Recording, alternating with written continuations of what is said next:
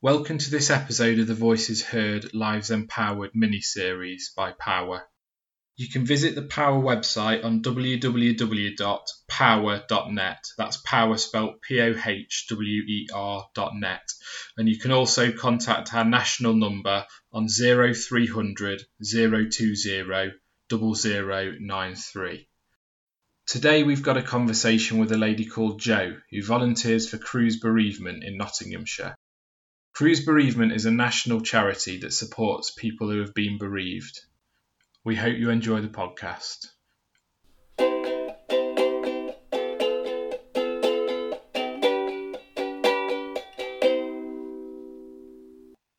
Jo, can I ask you a little bit about what Cruse does as an organisation? Yes, certainly. Well, I think our official title is Cruse Bereavement Care. So the word Cruse isn't actually an acronym, and it's certainly nothing to do with the Mediterranean or anything. But I'll tell you a little bit about Cruse first, briefly. We've been going since 1959, so we've just had our 60-year Diamond Jubilee, would that be? I don't know. Celebrations, that's the right word.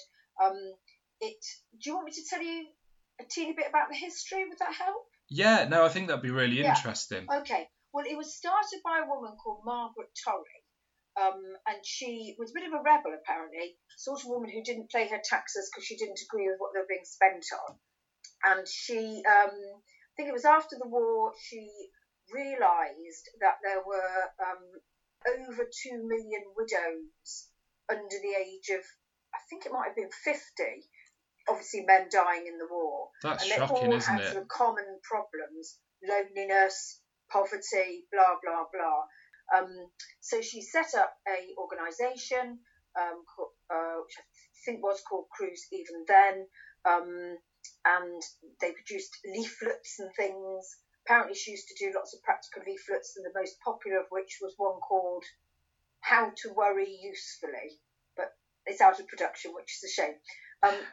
And then eventually the organisation grew and evolved, and they would support men as well.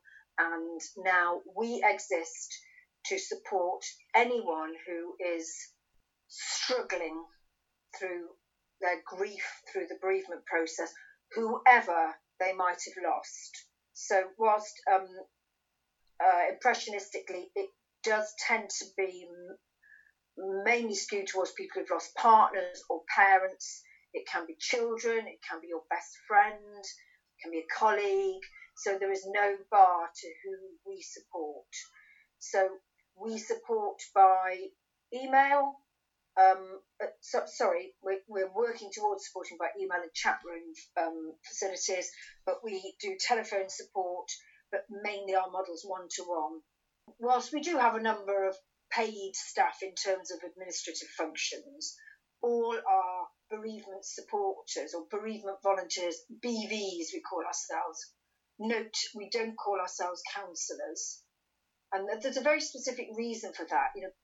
Counsellor implies, A, that you might have a qualification in counselling, which some of us do, but it's not a requisite, but also that there is something wrong that someone needs to put right, and that's not what grief's about. It's about holding somebody's hand as you walk up a very difficult path. So all our BVs, our bereavement volunteers, are then allocated clients. Initially, as you can imagine, we try to match people according to the experience of the volunteer. And we support them on a one-to-one basis, face-to-face generally, but of course, more latterly, it's been far more often, well, we can't do face-to-face. No, and it's horrendous, isn't it? It's the same for Power actually at the moment. But we'll come to talk about that. But if you don't mind me asking you first, Jo, what led you to get involved with Cruse Bereavement in the first place? Well, I've been involved since 2011. I've always had a sort of inclination towards some kind of helping profession. In fact, that wasn't my profession. My profession is the law, which some would say is absolutely not helping. And before that, I had worked with the Samaritans. I suspect that my own bereavements were a significant part of it. But interestingly, maybe surprisingly for people who might be listening to this podcast, that's not always the case. In fact, I do remember one woman who, obviously we preserve anonymity here, one of our BVs, she trained because she had killed somebody in a car accident. And it was, I suppose, her way of putting back. I don't know. So that there can be a myriad of reasons. We do get a lot of people who are in the process of training for professional counselling careers and they acquire experience with us. But then you get quite a few older hacks, such as myself. And I think probably my own personal experiences would have driven me a little bit towards thinking this is my form of helping. So there's a lot of very, very kind of powerful personal experiences that people have had that have led them to be in a position to help others, I suppose. And that, regardless of all the training you have, I suppose that the lived experience is something that, you know, you wouldn't ideally want to have, but I suppose that is beneficial in helping others who are going through the same sort of thing. Well, I think that's really interesting because I suspect it is, but of course I lost my husband, so obviously I feel an enormous empathy towards people, particularly if they were at the same sort of age when they lost theirs, but of course I don't know what I would have been like otherwise. Do you see what I mean? Yes, yeah. I have recently, I've had two parents of young people who've committed suicide. I don't know whether my empathy would have been different had I lost a child through suicide. But I guess when you have been through a really difficult journey yourself and come out whole or reformed or fully functional eventually at the other end, this is quite a strong word, but you might even feel a little evangelical in wanting to say to people, you know, there will be light at the end of the tunnel. I mean, you don't sit them down on the first day and say you'll be okay, although sometimes you can tell, sometimes you get a feeling, but clearly it's not a somewhat clumsy way to say, well, I see you've put your makeup on and done your hair today, so it looks like you're going to get through okay. That's not what they want to hear. No. And of course it could be completely wrong. No, okay. So kind of when you suffered your own loss then, were Cruse Bereavement available to you? Was it a service that you were aware of at that time? That's really interesting as well, because I had never heard of Cruse. It was 1998. Never heard of Cruse. Don't think I really got to hear about them probably until about 6-7 years after that, when a friend of mine worked as a supporter for them. So I like to think that we've gathered a bit in our selling our brand. Is that really cringy? But in making the public aware of our service. I mean, I do remember at the great consistent behest of friends going to see a grief counsellor, going once, and it didn't work for me. So grief support of any nature, the type that we offer, type professional counsel might offer, it's not for everybody, but you never know till you try, you see. Yeah. I think that's a really good point, that it's such a subjective thing, isn't it? And I suppose some people cope better than others, you know, based on a number of circumstances, like where they are in their life and how expected the loss was, I suppose, and those sort of things. You're so right. In fact, maybe we can recruit you on our next course. But I think the stage of life matters a lot. To me, the worst thing that could possibly happen would be to be widowed in your 60s. Because I think, well, I was in my 30s. To me, the only sensible, viable alternative was to start again. And I've been with my new partner 20 years now. But when you see people who had plans for retirement, the children off their hands, so the focus of kids has gone, maybe they've retired, so the focus of the job has gone, and they're snatched of 20 years of golden retirement with somebody they've managed to knock along with perfectly satisfactorily for 30, 40 years. That's such a fascinating way of looking at it, Jo, because my instinctive thought on that would be that the younger you are to lose your partner, would be more devastating. But I completely see your point of view, that you are still within the world of work, and you still have other commitments. Perhaps that, although it's probably no less devastating, if not more devastating, at least you have the kind of distractions to get you through and sort of yes. And I suspect if somebody had asked me before my husband died, I would have said exactly what you've just said. Well, what could be worse than to lose a husband who you were sort of living your prime with? But I also think it's interesting because even in the most desperate of bereaved circumstances, people who might have lost a child through suicide, to me that's just such a challenge. People are interesting because they always seem to be able to think of a situation that would have been worse. Now, I used to think that was people beating themselves up and not allowing themselves to grieve, but I've thought about it a lot, and I think that's a sort of survival mechanism. It could have been worse. They could have been murdered. They could have been drowning at sea and shouting for help and nobody came to get them. So I just think that's a bit of a human reaction. Absolutely. I think it just shows you as well, doesn't it, that way that we're all kind of connected as human beings, that we find that need to compare our grief with others and kind of compare our circumstances with others as a kind of coping mechanism.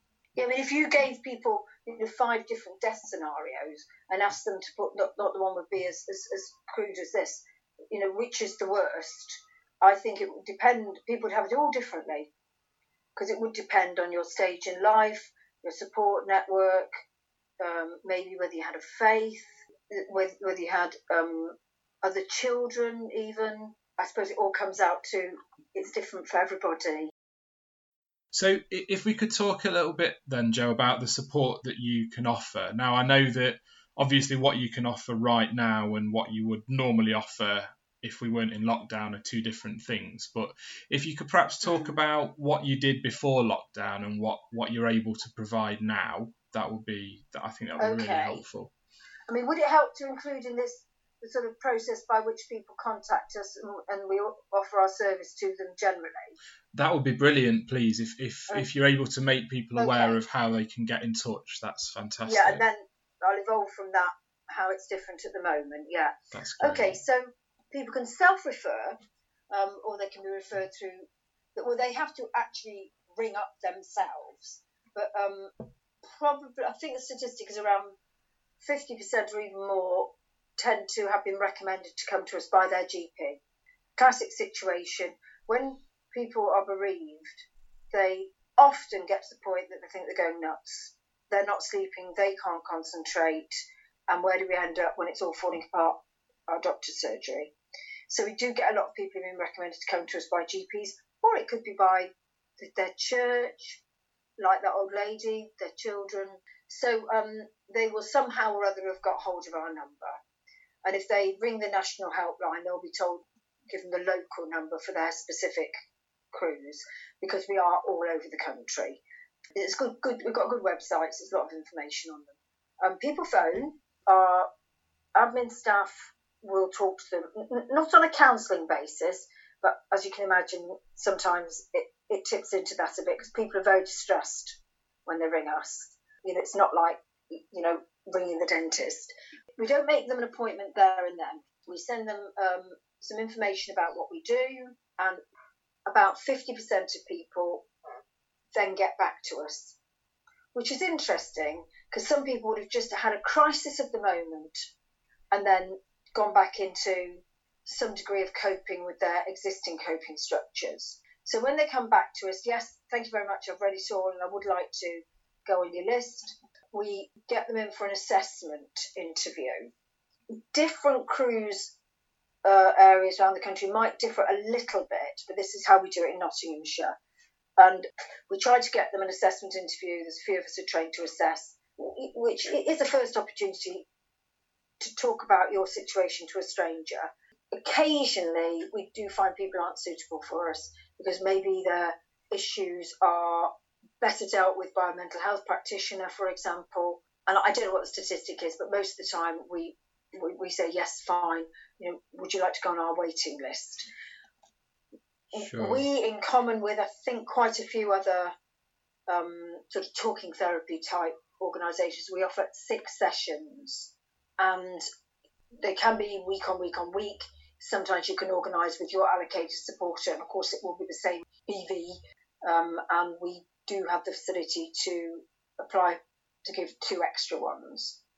So that's really what happens, and the default mode has always been face-to-face.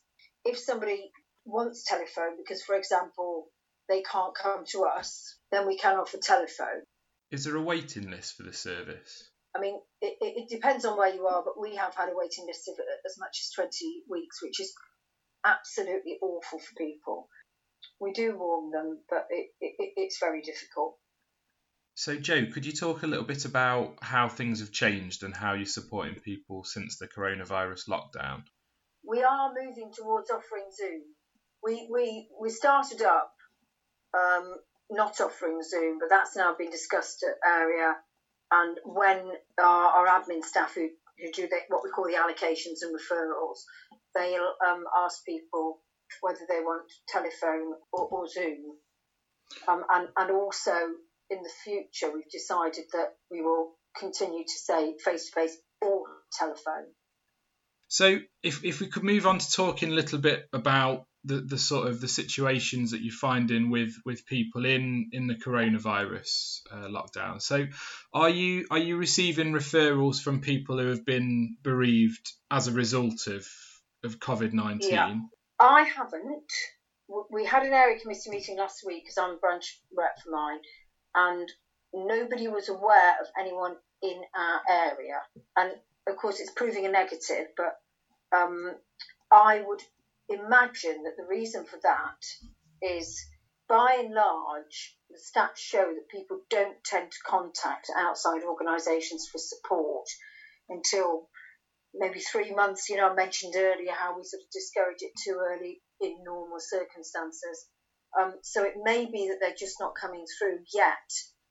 But, I can remember my immediate grieving period was, there was just people everywhere, picking you up and making sure you ate and trying to do the right thing. So all I can say is immediate experiences, they're not coming through yet. So is there any kind of advice that you could give to people who have suffered a bereavement and who are kind of coping with that in the current situation where they're not able to meet with family in person as much? Well, I think there is a danger people will, hide under the bed sort of thing. And I think that if they can bring themselves, we've all had that feeling, haven't we? Even absent bereavement, where you've been meaning to make that phone call, you can't be bothered, But when you do, you feel really great at the end of it. So I would say if people can keep up lines of communication, but equally, and perhaps more importantly, for their friends and family to keep up communication with them, because it's much easier for someone bereaved to receive contact than to initiate it.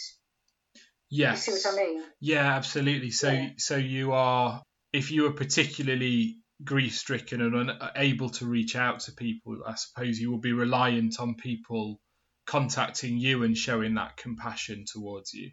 Yes. Don't do the elephant in the room thing.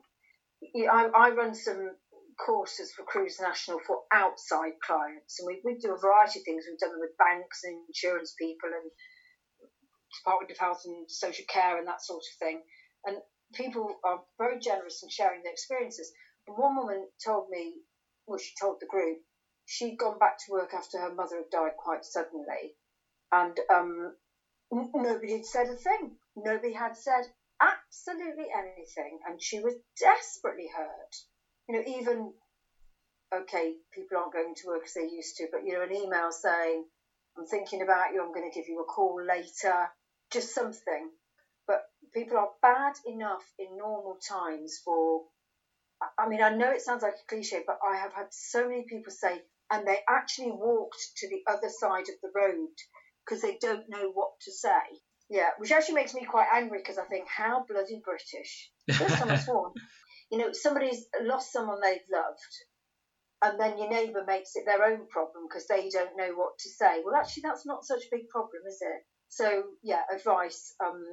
If people who have been bereaved can possibly make communication themselves, great, but if people around them can keep those lines open, and, maybe even being a little bit more original, maybe a note through the door. Sure.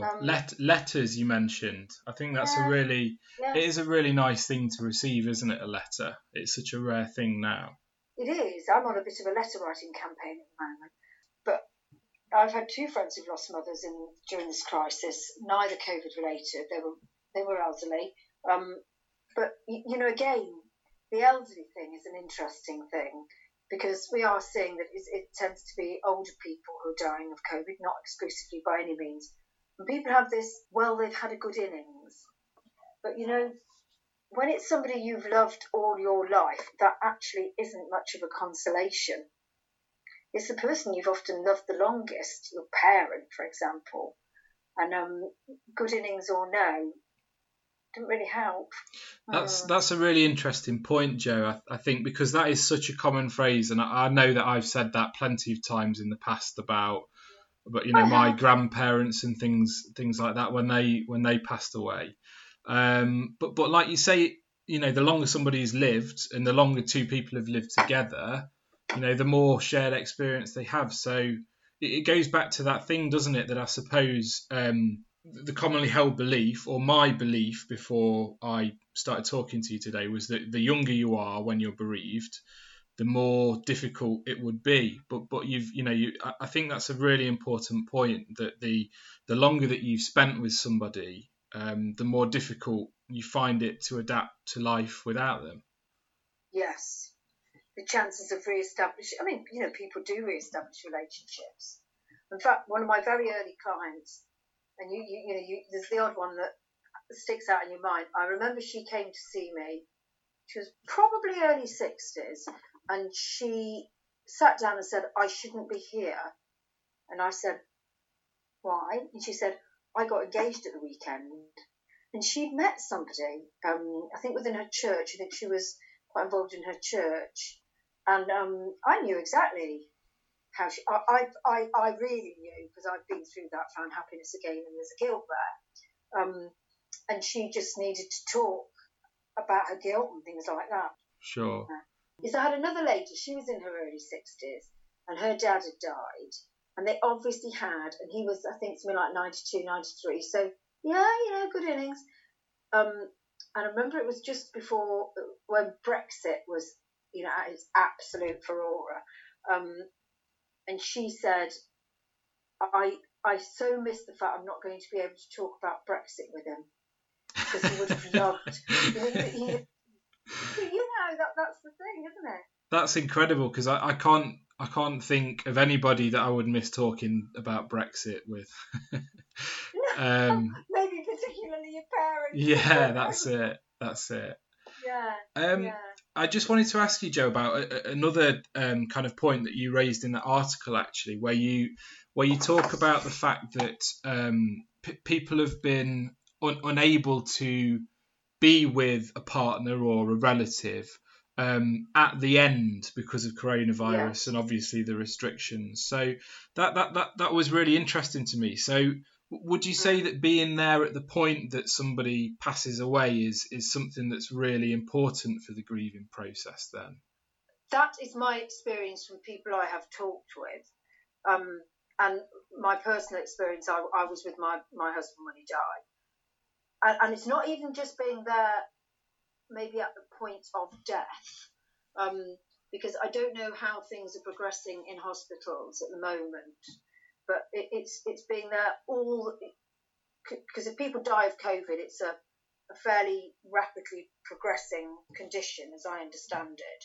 So it's being able to be there as much as you can in the run-up. So even though they might be allowing people, perhaps when they think there's only a few minutes left, I'm not quite sure what they're doing, but it is important. I have had people with terrible guilt. One woman I remember, it was as simple as she'd gone for a pee. People have to go for a pee, and then he died. I mean, interesting enough, there's a lot of research on people both hanging on for the right people to be there before they die, but also almost choose to die when their loved ones are out of the room to share them the pain. I don't know, but it is important. And even visit. I don't know what the rules are now, but I suspect you can't visit people in the chapel of rest. Sure. So it's the reality of it, that's. And people talk a lot about the moment of death. That's really important to them because they can't talk about it. It's hard to talk about it with your friends and family because they like to say, oh, don't distress yourself. But you want to distress yourself. You want to pick at the wound sometimes. It's really interesting that, isn't it? Because people, potentially have lived a very long, fulfilled life, and it's just those final hours that I mean, I know my very limited experience of grief, but when elderly relatives and things have passed away, it's kind of that is part of the process. To talk about that specific point when somebody was about to pass away as well. It's really interesting that that's something that people seem to need to discuss. And you see, it may be that at that point when that person is passing on, dying, call it what you like. I'm not great on euphemisms. You think that they're not going to say anything exciting and great. My husband will probably say in his dying moments, don't forget to put the bins out on Friday. but it's a fact that if you're not there, you think you've been cheated of that last I love you. Yeah. I mean, this is a very personal story, and I'm quite surprised I'm sharing it really, but I'm happy to. But I mean, my husband died of an overwhelming infection, septicemia. It was all very quick, and he had to be sedated. So although I was there with him when he died, he never said anything to me once he'd been sedated. But I got an obsession in my head about wanting to know what his last words were.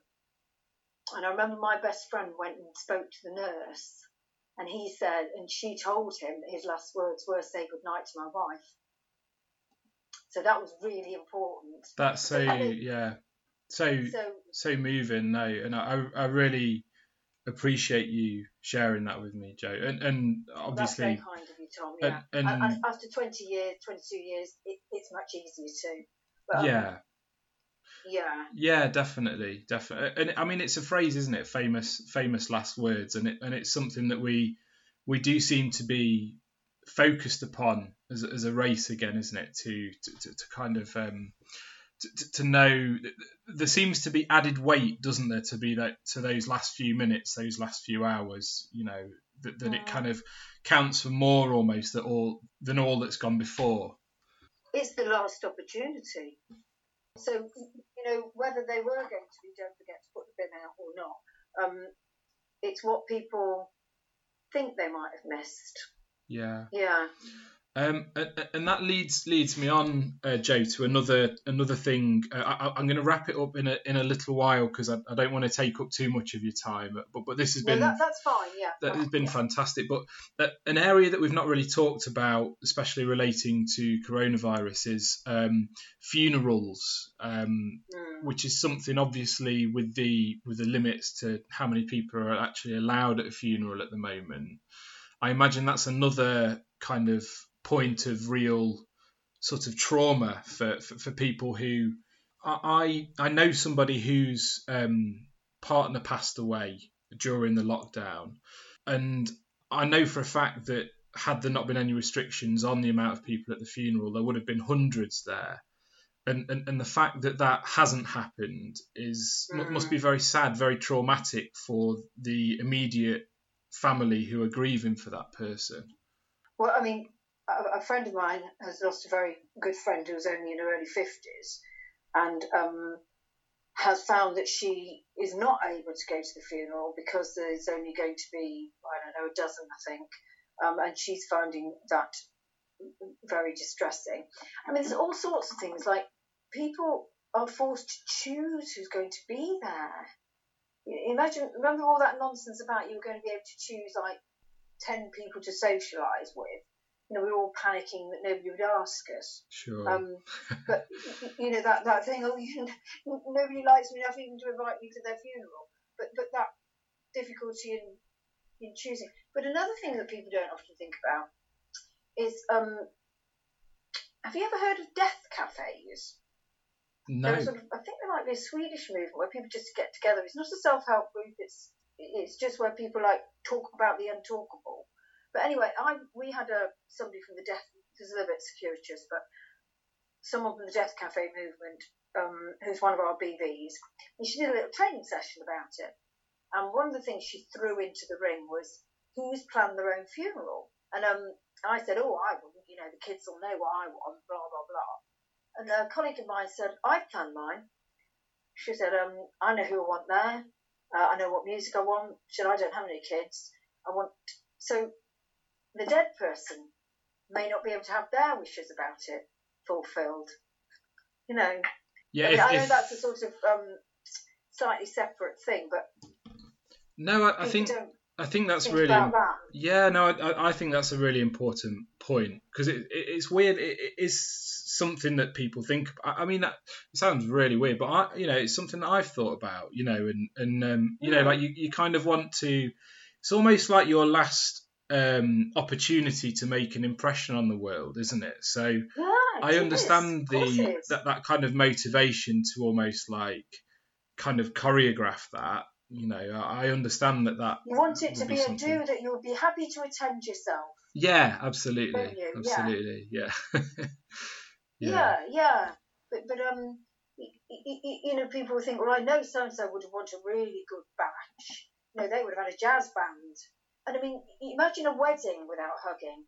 A funeral without being able to hug is even worse.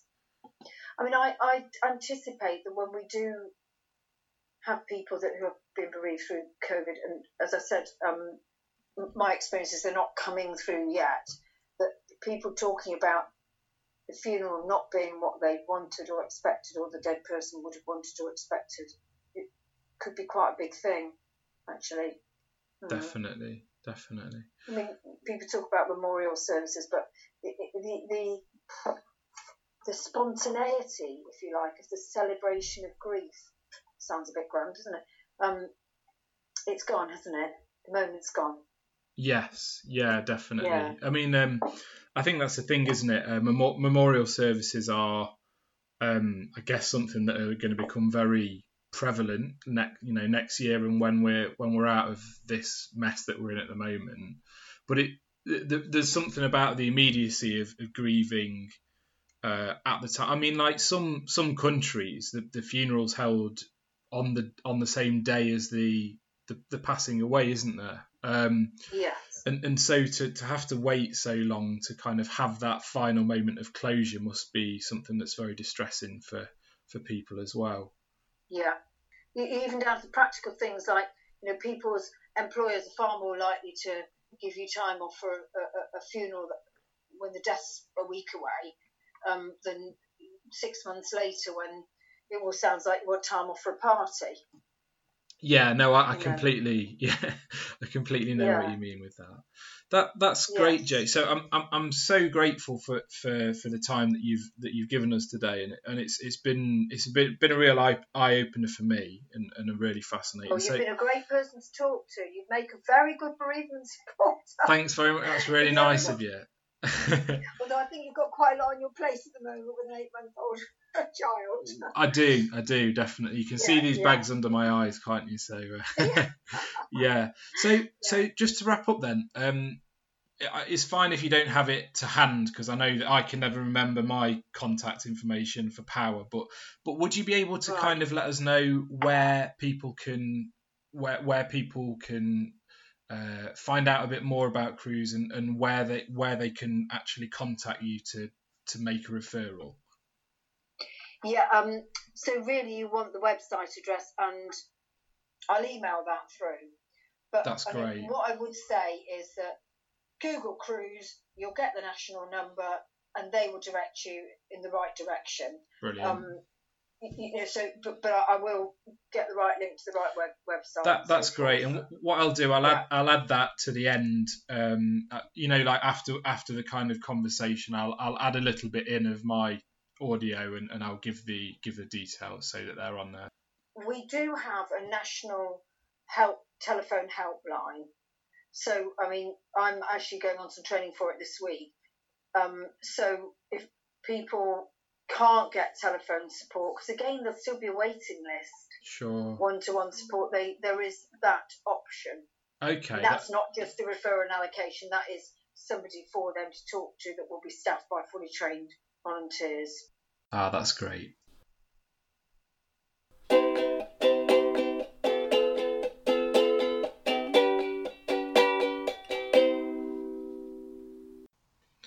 I just want to thank Jo again for coming on the podcast. That was really fantastic, really interesting, very emotive, and I've learned a lot from that. So I hope that it helps the listeners to know where to go if you find yourself in a situation where you need a bit of support with a bereavement. So the website address for Cruse Bereavement is cruse.org.uk. So that's Cruse spelt cruse.org.uk. And the national helpline number is 0808 808 1677. Thanks so much for listening. Welcome to this episode of the Voices Heard Lives Empowered mini-series by Power. You can visit the Power website on www.power.net. That's Power spelt POHWER.net. And you can also contact our national number on 0300 020 0093. Today we've got a conversation with a lady called Jo, who volunteers for Cruse Bereavement in Nottinghamshire. Cruse Bereavement is a national charity that supports people who have been bereaved. We hope you enjoy the podcast.